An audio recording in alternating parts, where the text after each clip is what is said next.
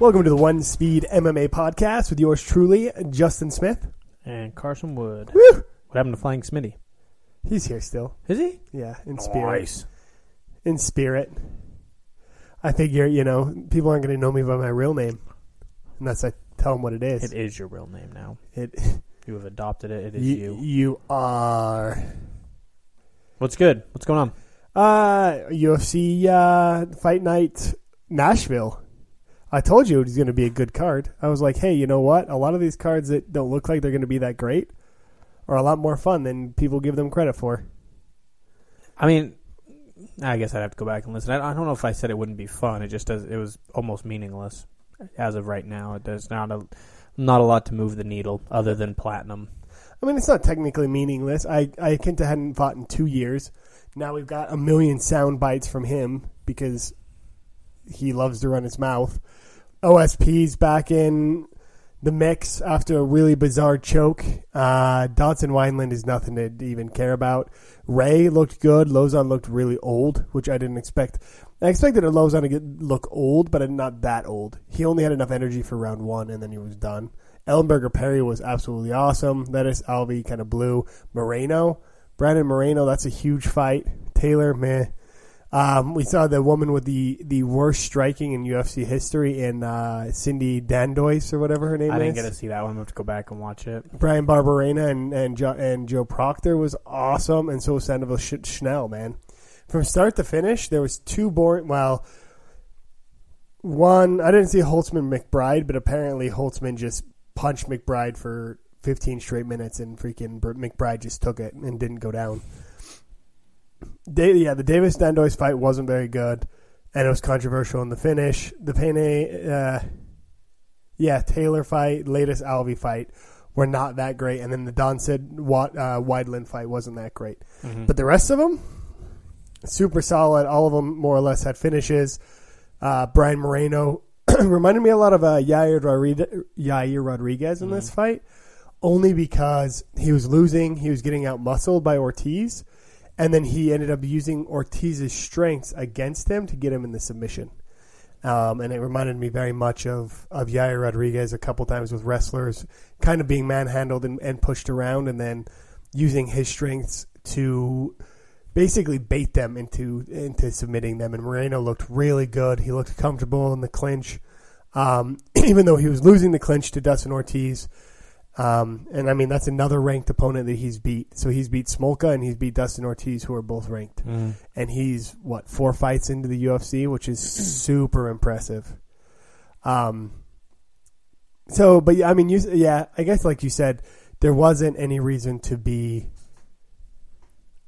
invested in this card. Dodson Wineland doesn't do much. Kenta Sanchez somewhat does. Swanson Lobov doesn't do anything. I'm not usually one for calling for the retirement, quite like you. You usually climb for it before the fact. This one's going to be a post recommendation. I think Diego Sanchez has to be done. He should have been done a long time ago. Those, I don't think I've, because usually you almost like clip somebody to knock them out, or it's just like a really quick flush shot. The Iaquinta ones were almost not slow, but they were so precise, and just the whole fist 3 times. Yeah. Well, the third one wasn't really like clean, but those 2 that like really knocked him down were such clean shots. I don't know, man. I just... And the movement wasn't there to even get out of the way. I mean, that's part of the reason that they landed so flush. He got caught against the fence and just drilled. Apparently he was taking some kind of supplement to help with brain injury. That's supposed to... FIS? That doesn't help. No, it doesn't. But he was saying he was taking it after, and they had some kind of link to it. I looked at it a little bit, but it's supposed to help with CTE. And he's like, "Oh yeah, no. After I've been taking these, and even after the knockout, my brain still feels fine." And it's like, dude, your brain's never been fine. First off, you're a kook. Secondly, you're a great fighter, but yeah, him and Lozon, man, it's about time for them to step down. Lozon, if you can't, I mean, Ray's only got 4 fights in the UFC, and they were kind of against nobodies. And so as soon as those young guys start building their name on you, Kenta kind of already built his name, and he had two years off, so the Sanchez fight somewhat made sense, other than for poor Sanchez. But Lozon was slow, man, and he gassed in the first. And we're talking Lozon, who was on tough 2 after he had already tapped out Jens Pulver. Was it 3? He was in it with Michael Bisping. He was in it with BJ Penn and Jens Pulver were coaches because he's the one that beat Jens Pulver before they went into the house. Yeah, I'm actually not opposed to that one either. In all honesty, I'm really not opposed to. It's actually tough 5. I was gonna say that, but I wasn't 100% confident. Man, that was way off. It was the Nate Diaz one too, with all of them. That was actually maybe the second best season ever, apart from the first, as far as just pure entertainment. Not necessarily skill, but no, I'm honestly fine with Lozon also being done. I didn't get to watch that fight in particular. I saw the other ones on the main event. Who are you most impressed by, Perry or Ali Iaquinta? Out of those two, you can give me overall, but Perry. Overall, Moreno by far, because he's unranked. Ortiz was ranked. Ortiz was beating him in the first round, and he played to his strengths and ended up winning in round 2 over a more seasoned wrestler.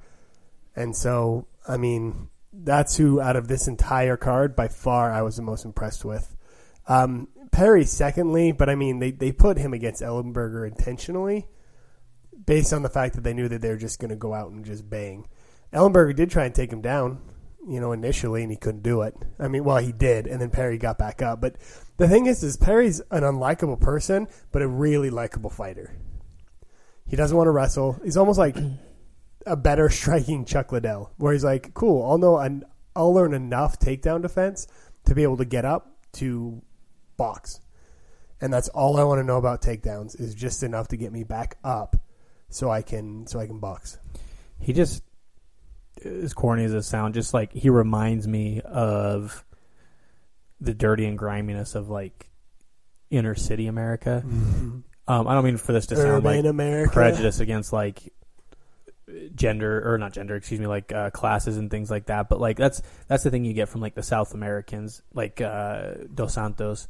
They come from just the hard knocks, and I feel the same way about the Diaz brothers. And we don't really have that. We get like the Sage Northcutts, who are great athletes, but it's like just really happy to be there, just bobbing head. But like Perry, the Diaz brothers, they just seem like hardened individuals that are just, they do want to hurt people. Mm-hmm. Well, I don't know if the Diaz brothers necessarily want to hurt people. They just like to fight. I legitimately think he wants to hurt everybody that he goes against.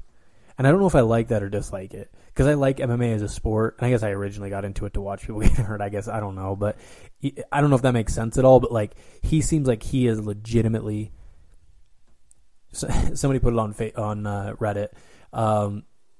Like 3 of his knockouts, somebody's brain did a complete reboot. Like just completely, he flatlines people.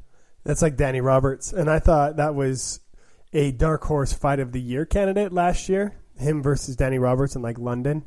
And I could just imagine him going to London and people looking at him and being like, what in the hell?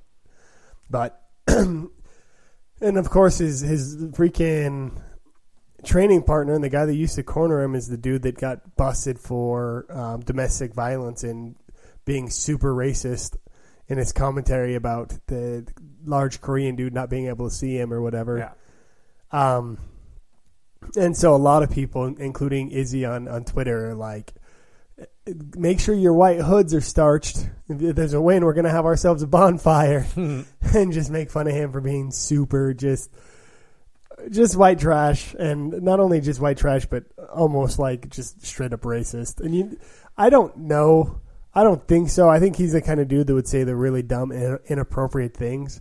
And would probably be the kind of dude that you see if he wasn't fighting, would be like, this is the dude that ended up shooting 3 people in a gas station robbery for $200. Like, this is how I would kind of like, I would put the difference between, it's like on this card, you have of American fighters, you have like Joe Lozon, who's almost the nerd that treats it like statistics and probabilities and technique. I'm not saying that he is not smart or technical in any way, shape, or form, but just like their mentalities, like, they just come from different backgrounds, and you can just see it just by looking at them. It's almost like Damian Maia against Maquiel Falcao.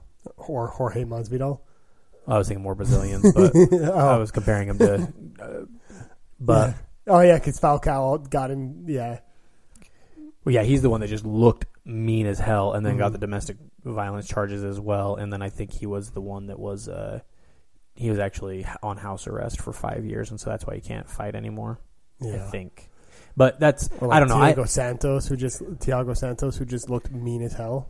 Yeah, that's another one. I do like him in the mix though now. I think he will not back down from anybody. No. And he's a guy that you can like to see to lose. We'll see. Maybe he actually wins some fans over. I mean, I honestly don't care one way or another. I'm excited to see him fight from here on out. If his name is on a card, I will make sure to at least watch that fight. Mm-hmm. Because he is that exciting. All of his fights, even his loss to Alan Jouban, was an exciting fight. I mean, it was back and forth. Jouban basically learned his weaknesses and ended up beating him by a narrow division. He beat the hell decision. Out of him. Yeah, he got some flush shots on him, and he ate them all. Mm-hmm. And he just kept coming forward. He was kicked in the head twice, I think, like flush. But he knocked down Jouban too. I mean, he didn't knock him down. He buckled him. I think we got back up. Almost like 4 good years out of him. It's like we've seen with Liddell. There's a breaking point for your brain, and if he's taking those, unless your name is Roy Nelson, but if you're taking those kind of shots, man, I think there's just going to be a point where it's almost like bamboo stick, just bending and bending and bending and bending, and then one day it was just going to snap, and he's going to get hit by one of those shots that he hit Ellenberger with, and it's going to be all over. It's almost, I think he will be pretty much Ellenberger's story. He's going to skyrocket into almost title contention, and then I don't think he'll ever get there, and I think he'll peter out. He's basically Chuck Liddell, but Chuck Liddell won the belt. And I think Perry back in that day when it was all strikers versus wrestlers could have been very, very successful. I don't see him beating a Gunnar Nelson. I don't see him beating a Donald Cerrone. I don't see him beating a Neil Magny. Basically anyone that can out-wrestle him. A lot of people will say they want to see him versus Matt Brown. I want to see him versus Masvidal. Who's at 15. Masvidal, I think, would outbox him. I'd love it. I think that would be a super fun fight to watch. There's nothing but going up, right? If Robbie Lawler does decide to come back or stay around and doesn't come back for a year, and Perry can beat, basically 2 people, right? I would. He could get could you imagine him and Robbie Lawler going at it? I would be insanely excited, though, for him versus Matt Brown. That would be my next, if I actually did. Ellenberger ran through Brown. Well, I think Brown went like their trajectories were like this. Do you think Brown actually fights or actually boxes him? I mean, everyone else, that guy doesn't wrestles. Give a shit. Because Matt Brown beat Stephen Thompson because he wrestled him. He didn't want to strike with him. I think he still would strike with Thompson. I mean, he's going to do what he needs to do to win. Yeah. And Thompson's different. Thompson is crafty. He's just it's all distance. Like you have to close. Like if he's getting within range to strike with Thompson, he's been hit 3 times. Mm-hmm. Whereas if he rushes him and takes him down, that's completely is neutral for Thompson at that point. But Perry, I think I think obviously it's going to go to the ground, but they swing. Matt Brown's not afraid of anybody either. That's why I would love to see. They need to be like either the third fight or the co-main event, and just give them a platform to just yell at each other. Oh my gosh, I'm all in. You need to put that on Fox. You need to win a lot of fans. But that's not the fight. That's not the fight they want on Fox. Maybe because I don't think Matt Brown's trashy. He's Southern. Mike Perry's trashy, straight up. So in the main event, Cub Swanson and Artem Lobov had the second most significant strikes landed, 332 significant strikes. All of them were Swanson's, I assume? 209 from Swanson. Does Lobov throw significant strikes? Ice picks. And then they were beat by Nate Diaz, Donald Cerrone at UFC 141. Mm-hmm. And that had 334. So they only got beat. Yes. They only got beat by 2 significant strikes. That's probably what they were going for. They decided for the beginning. Yeah, they said, all right, we got 5 rounds. We got to get as many. You got to pull your punches at the last second. As many significant strikes. Just don't turn it. So my dog's trying to get in the room because the door won't close. And all I did is put a tool bag in front of the door. And the thing is that tool bag, that's probably the most amount of and work. boy, is my butt getting sore. Yeah. Put a tool. And that's probably the most amount of work that those tools have seen since I purchased. Anyway, but no, I mean, I watched this fight. I knew how it was going to end. Anyone that thought that Swanson was going to finish Lobov is crazy. Not that crazy. Lobov's wrestling is good enough to keep Swanson from submitting him, and you're going to have to hit that dude with a Mack truck to knock him out. I don't think so. I do. I don't think I didn't think that Swanson had the power to knock him out, and I was somewhat correct because he didn't finish him.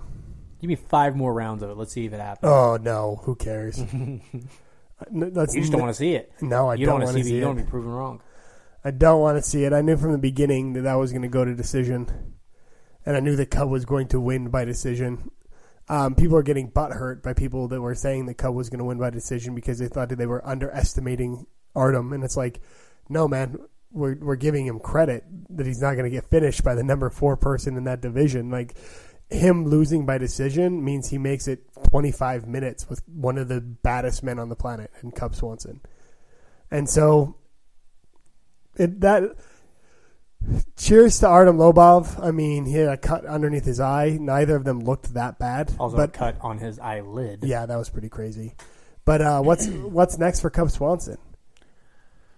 I don't know. Max Holloway, he's already lost to Frankie Edgar. I don't think he's fought Ricardo Lamas, right? I don't think so. Max Holloway just give us the actual Anthony Cub Swanson Jose Holloway. Aldo fight.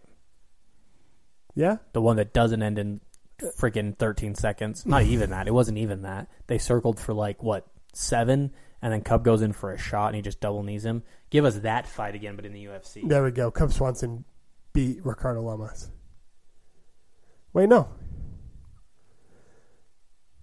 A win. Ricardo Lamas beat Cub Swanson by submission. This was in 2011. Mm-hmm. So you could easily have those two fight again. He could. I don't want to see him fight Frankie Edgar again because I imagine it ending the exact same way. You could also give him the next title shot, either against Holloway or Jose Aldo after their next fight at 215 or whatever it is.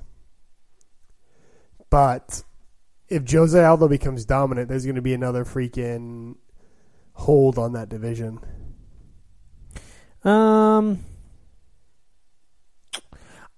I would like to see that again. I would like him to rewind that one regardless of if Jose wins or lose. They haven't fought since 2009. Mm-hmm. And it wasn't even in the UFC. Yeah, it was the WEC before that all went down. And Cub Swanson's come a long way since then. I still think Jose Aldo's fast enough to outstrike him, and I don't think Swanson takes him down. So I think I give it to Jose Aldo. I do give Swanson a chance against Max Holloway, though. And I would like to see him fight Ricardo Lamas again. So I guess out of anyone in that division, he actually has a lot going for him. He's not Frankie Edgar, who's basically beat everyone in that division other than Jose Aldo. And he's never going to get another title shot unless Max Holloway beats Jose Aldo, and then he gets an immediate title shot, I think. Frankie does. But Jose's beat him twice. Yeah. And both times we thought it was close, but everyone else was like, oh, Jose won easily. Would you ever be interested in seeing Frankie go up again? Or do you think he has to be featherweight? At lightweight? I think with how fast the lightweight division is getting, that they're getting faster and bigger. Tony Ferguson's very fast. Barbosa's very fast, but I think Frankie beats everybody but probably Khabib and Conor and Ferguson. I think he beats Alvarez. I think he beats RDA. I think he beats... I don't know if he beats Barbosa, but I think he could if he just grabs him. It's the same thing with Yair Rodriguez, right?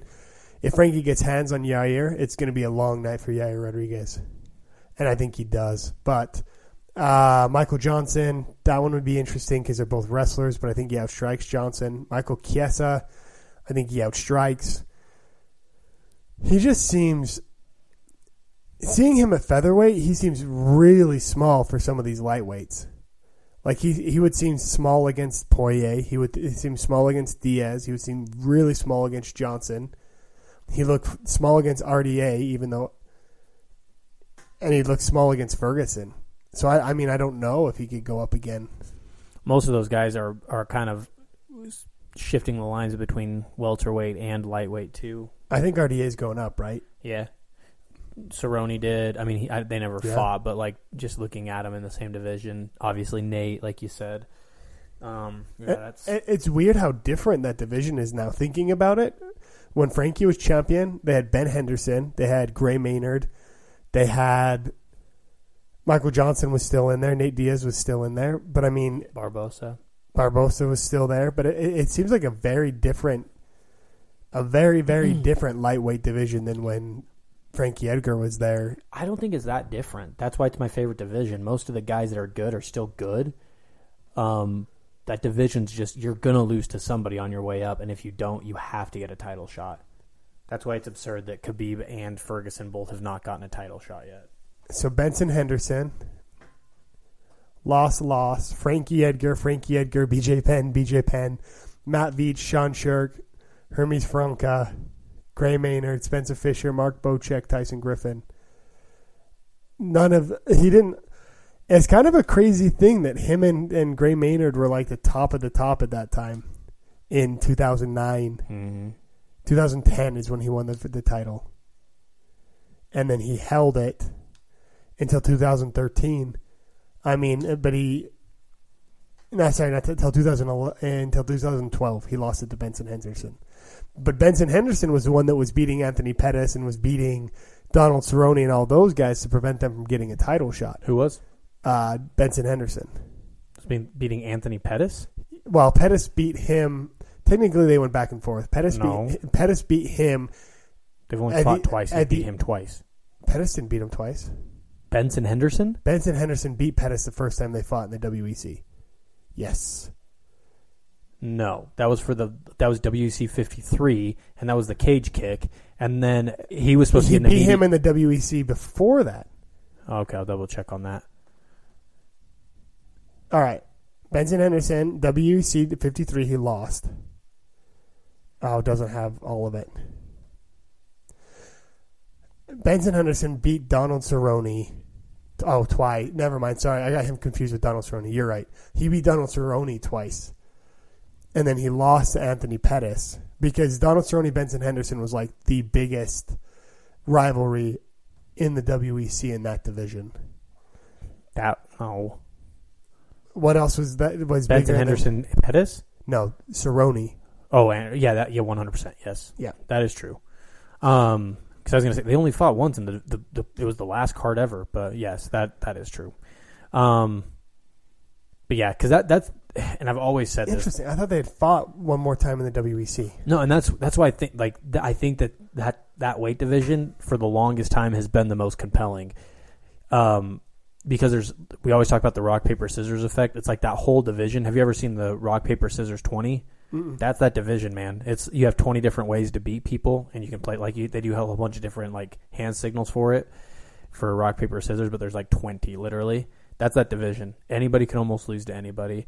You've got Anthony Pettis beating Henderson and he gets a guaranteed title shot, but of course the tie between Maynard and Frankie, and then meanwhile he loses to Clay Guida, but Benson Henderson just goes on a tear. It's an amazing division. You remember when freaking Clay Guida just came in and wrestled Anthony Pettis and made him look foolish? Yeah, we all thought that whole division was a joke from the WEC, and then he came back and won the title, and Clay Guida's never even touched it. Yeah. Never even been in a title fight, right? The best thing that could have happened for him is losing to Clay Guida, because eventually someone would have just come and out-wrestled him. But because Clay Guida did it, he had to basically change his entire game plan. I just saw this. Speaking of Maciel Falcao, he just fought again. In what? In Russia? Yeah. M1? So he fought he fought a Mariv, I think the guy's name is pronounced, and he beat him in December handedly. And then I'm going to go back and watch this fight. So allegedly, the next time this Mariv guy, this was their second fight, he destroyed Falcao. And then the ref, they said inexplicably let the fight go for another 90 seconds. Oh. I want to go back and watch. I want to see how bad it is. They said it was egregious. Oh, that's too bad. I mean, that's somebody's life. You know what I mean? 90 seconds with just one of any of these guys, right? Any of these strikers for 90 seconds could kill you. I mean, they said Mike Tyson could punch the head off an 8-year-old with one of his punches. Mm-hmm. 90 seconds of letting someone just rain punches on you could legitimately end your life. So let's talk Al Iaquinta. Do you know all of everything that happened with him after the fight? Not really. You kind of brushed me up a little bit, but break it down. So basically, he won. He beat Sanchez, but he didn't win a Performance of the Night bonus. Mm-hmm. So the first thing he did is retweet and say, F this, UFC, you guys suck. And then he put, F you, UFC, and basically just kept tweeting it. Then he did his post-fight press conference, and all he did is complain about the UFC not giving him a Performance of the Night bonus. And then he went on the MMA Hour, and he also complained about the UFC. And Dana White basically saying the best part is, the drive home after a win or something like that. But this is also after 2 years ago he did nothing but complain about the UFC not taking care of him. And then after his post-fight, in his post-fight interview, during his time in the Octagon, he said, I don't know, I'm still selling houses. You need to sell a house in New York, hit me up. So, I mean, he's not playing by the rules. And the interesting thing, and this is what I want to get your opinion on, somebody on Twitter was like, well, at least Al Iaquinta now has this shtick. Like, he's got his thing. How much of it do you think is Al Iaquinta really being just completely disheveled with the UFC and being really mad? And how much of it is it just trying to draw attention to him and his fights? 50-50. I think he seemed like he's a guy that probably doesn't take too much crap from anybody, as like any of them. But I think he's also, I mean, the whole real estate thing, it legitimately just seemed like it didn't seem like he had planned it. It just seemed like he asked a question. He's like, I don't know, man. If you guys are selling a house, let me know. Like, he looked like a guy that legitimately needed money too.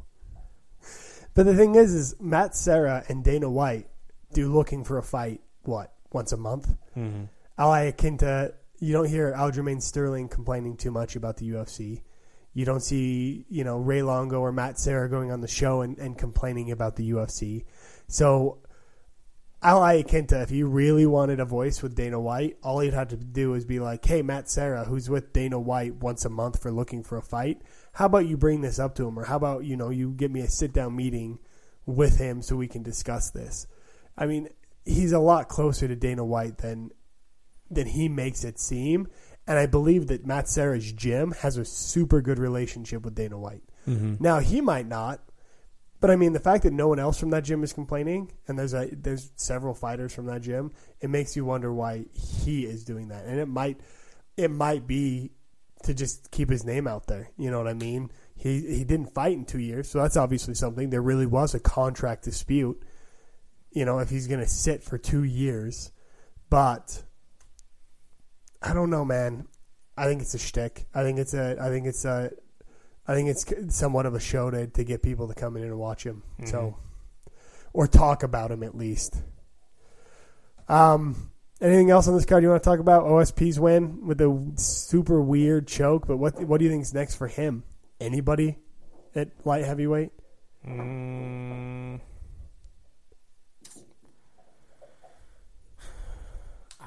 Offhand, I can't think of anybody. Just for him that's available. I think he's a ways off the title. Mm-hmm. Usually people that fight for the title, we usually start kicking them right back into contention when they start stringing some wins together. I think he needs 3 solid wins because he's coming off 3 losses, right? Unfortunately, one of them was to Jones, but... And in the fight before this, he looked really bad. This fight, he looked a lot better. Brandon Barberena also looked really good, except he fought a lightweight that came up to welterweight and someone that just stood in front of him and got punched, which definitely doesn't help him in any way. Mm-hmm. But moving on from that, what other big news is there? Ben Askren talking about GSP being on steroids when I think it's just Ben Askren using someone else's name in order to bring himself back into the limelight. Well, he legitimately wants to fight GSP, I think. GSP outstrikes him, but Askren's probably one of the best wrestlers in the world and probably the best at that weight class. Yeah. So, I mean, it's a lose-lose for GSP, so it'll never happen. King Mo dropped out of the Ryan Bader fight in Bellator, so Ryan Bader will be getting a shot at the title against Phil Davis. He's already beat Phil Davis in the UFC. I think he actually out-wrestled him, or he outstruck. Obviously, I don't know because I didn't watch it. It was a pretty boring fight. But it was one or the other. He either outstruck him because Phil Davis couldn't out-wrestle him, or he out-wrestled the wrestler. And so I don't know why they didn't set up that fight to begin with in Bellator. It was the biggest one. Maybe they wanted King Mo to lose to Ryan Bader, and then come up and beat Phil Davis. But that's something, right? He is Phil Davis still wearing pink shorts? Most likely. Good for him. Those got to continue. Did you see the Korean fighter, Bang? Was asked by police about throwing a fight intentionally or something like that during 2013 fight. It was Bang and Kuntz, Kuntz. So it looked like Bang and Kuntz. Yeah. So apparently what happened was, and I'm not sure why they started to investigate it, but they started to investigate it. He had to go in front of the police, and he basically said to the police that he was paid in order to throw the fight. This fight's on Fight Pass. Go ahead. Why would you ever admit that? That's like one of the hardest things to prove, unless it. Yeah. Well, the fight's on Fight Pass, so anyone that wants to go see it can watch it. He definitely didn't throw the fight. I mean, he almost knocked the dude out 3 times, and then he got hit, and then it went to decision, which could have gone either way. So it's not like you can't purposely throw a decision when you've been out there trying to just take the guy out the entire time. It's like shaving points.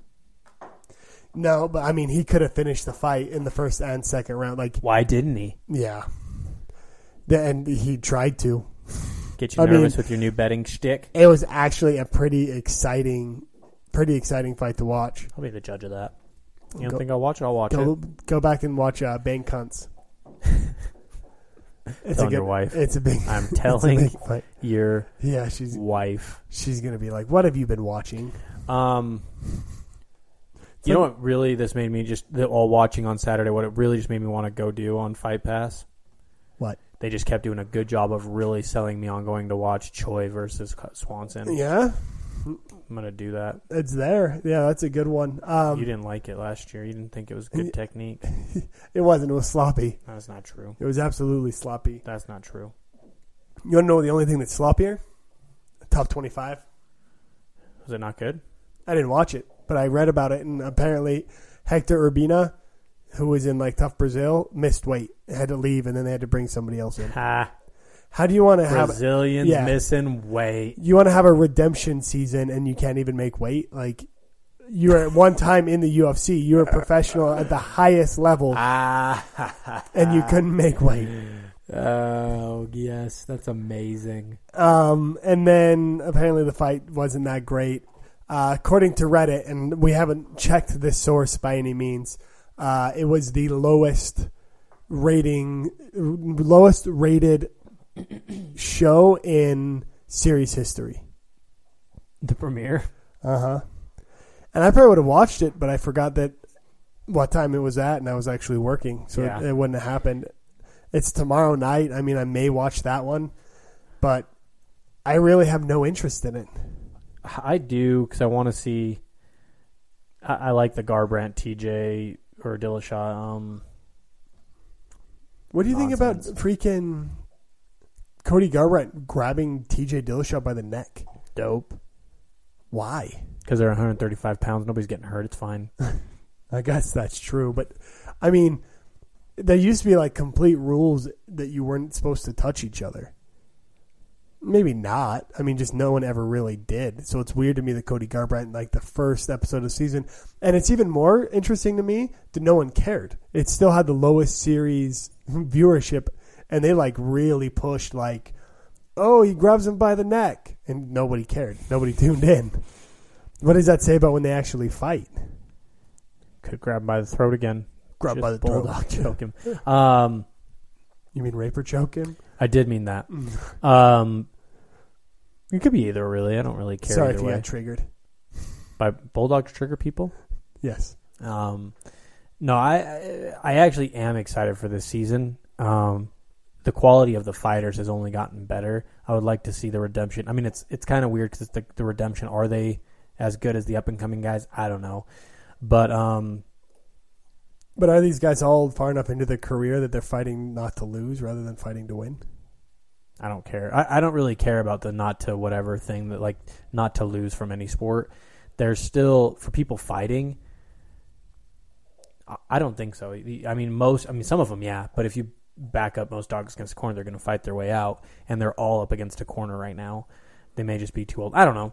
I still think that's a good enough storyline, but I'm more interested in just the Dillashaw, Garbrandt, just drama. If I'm getting into the drama of the MMA world right now, apart from maybe Cormier and Jones, just straight MMA, because we're always going to have drama with Conor. What other drama is there? Heavyweight, there's nothing. Biz being in the entire freaking middleweight division. But it's not playing out at all. Not middleweight. Yeah, middleweight division. No, it's not. He's filming some B-class movie and not fighting anybody. Bizbings will be filming B-class movies. And then, let's see, 155, no real drama. Aldo Holloway's been a little bit of drama. Crazily quiet. Nothing at the 145 featherweight women's division. Nothing at the 135 women's division that's really moving the needle. Joanna Andrade, or whatever her name is. Danny said it's pronounced two different ways. I don't know. He said it's a specific way for him because he's not trashy. But no, yeah, I don't. That's the Jones, Cormier, and this fight are really the only thing that are moving the needle right now. I can agree with that. Tyron Woodley. Apparently, there's a rumor that he'll be fighting Nick Diaz. Okay. Again. Another right. Rumor. Yeah, I think it's just a rumor. I hope so. I don't want to see that. It picked up on one of those really like trashy, clickbaity UFC pages. One of those. They seem to do real well. It's really easy. All you gotta do is pick somebody's name and put them next to Conor McGregor or a Diaz brother, and you get all kinds of clicks. And you have to have a catchy title. Zappy. Just all you have to do is Diaz comes back against Conor, or Diaz comes back against Woodley, or Conor comes back against Mayweather, or Conor to 170. Woodley, you won't believe what thug he's scheduled to fight. Yeah, something like that. That would work too. Let that dog in. He wants to hang out. He does. He's putting his little nose in here. His tongue too. He's licking the air. The other thing I was just reading is, according to Dana White in an interview, which I have not watched, reading here on Fox Sports, they chose to deny a $5 billion offer to sell for $4 billion to WME because they had more vision for the organization and would see the UFC continue to succeed from now into the future. Which is completely legit, except for like a month before he's like, we're not selling. Well, he had to. Yeah. Legality no wise. NDAs. Yeah. Well, yeah. Which makes you wonder who leaked it, right? Only Ariel knows. Ariel and his rat. The nose knows. The nose knows it's not the place to go. And by the way, it was the lowest. The 25 debut was the lowest. Are you reading it on Reddit? I am reading it on bjpen.com. Which also doesn't mean that it means anything. 3,700,000 viewers. 307? 370,000. I wonder what the highest rating one was. Oh, it was Kimbo Slice, and I think it got quite a bit. Remember freaking Tough 10 or Tough? Yeah, right. It was absolutely awful. They're asking for the eulogy of Tough. The Tough eulogy. I think as a brand, you can't do away with it. I mean, I think it's still doing well in Brazil and Latin America, right? Well, you could easily make a tough Singapore. I mean, that was the plan. It was going to be like tough China, tough Korea, tough, and then they were just going to show them all on Fight Pass, and that's how they were going to find new talent, is just by going around the world and doing tough tournaments. And I think that would be solid. And I think there's enough people that you could pull from one and different other places. I mean, there's not a lot of, like, say, Filipino or Chinese. South Koreans have done pretty well, but not in, like, droves. But just the Korean Zombie's done good. Just him. And Don Young Kim. But, I mean, if you were to pay these guys $1,000 per win. Laying on a fence and getting punched in the face by Carlos Condit is not good. He got his foot stuck. It's not his fault. No, he didn't. No, he didn't. His foot was the farthest of his body from the cage. You're like bent over like oddly backwards, man. Yeah. That poor dude. That was such a weird thing, man. There's been some nasty freaking knockouts in the UFC. I just watched the top 10 and I don't like them. Is Terry Adams still number one? Oh, no, it was top 10 for this year. Oh. Santos wasn't. 17 already? Somebody did one for 17. Oh, jeez. Santos wasn't number one. That was a spinning back heel. Perry's wasn't number one either. Adams wasn't, Barbosa's wasn't number one. The knee? The knee, like, none of those were number one. Then what was number one? Was it some other promotion? I don't even remember now. It wasn't even good. It was an overhand right. You bring it to the table. And it was a black gentleman with red hair. It was in the style of a mohawk. It was Mark. Let me finish. Diakisi. What? Diakisi? Diakisi? Yeah, something like that. Idea. Anyways. He's British. Well, all it was an overhand right. Well, the rest of the fight was actually really good. He ran in there and threw a bunch of knees. And show it. It was knockouts. They should have. It wasn't. Because that whole fight was really good. That's the other person they want Mike Perry to fight, is that dude. I don't think it's the same fight we're thinking of. Yeah. I don't think so, though. Because he looked small. I'll find it and I'll show you. But the thing is Santos, Edam, why do I keep saying Edam? Barbosa or Mike Perry are the best knockouts so far. Bone Crusher. He fights at 154. Yeah, he's too small. He just beat Timu Pakalan. That's it. That's the one they gave. 30 seconds.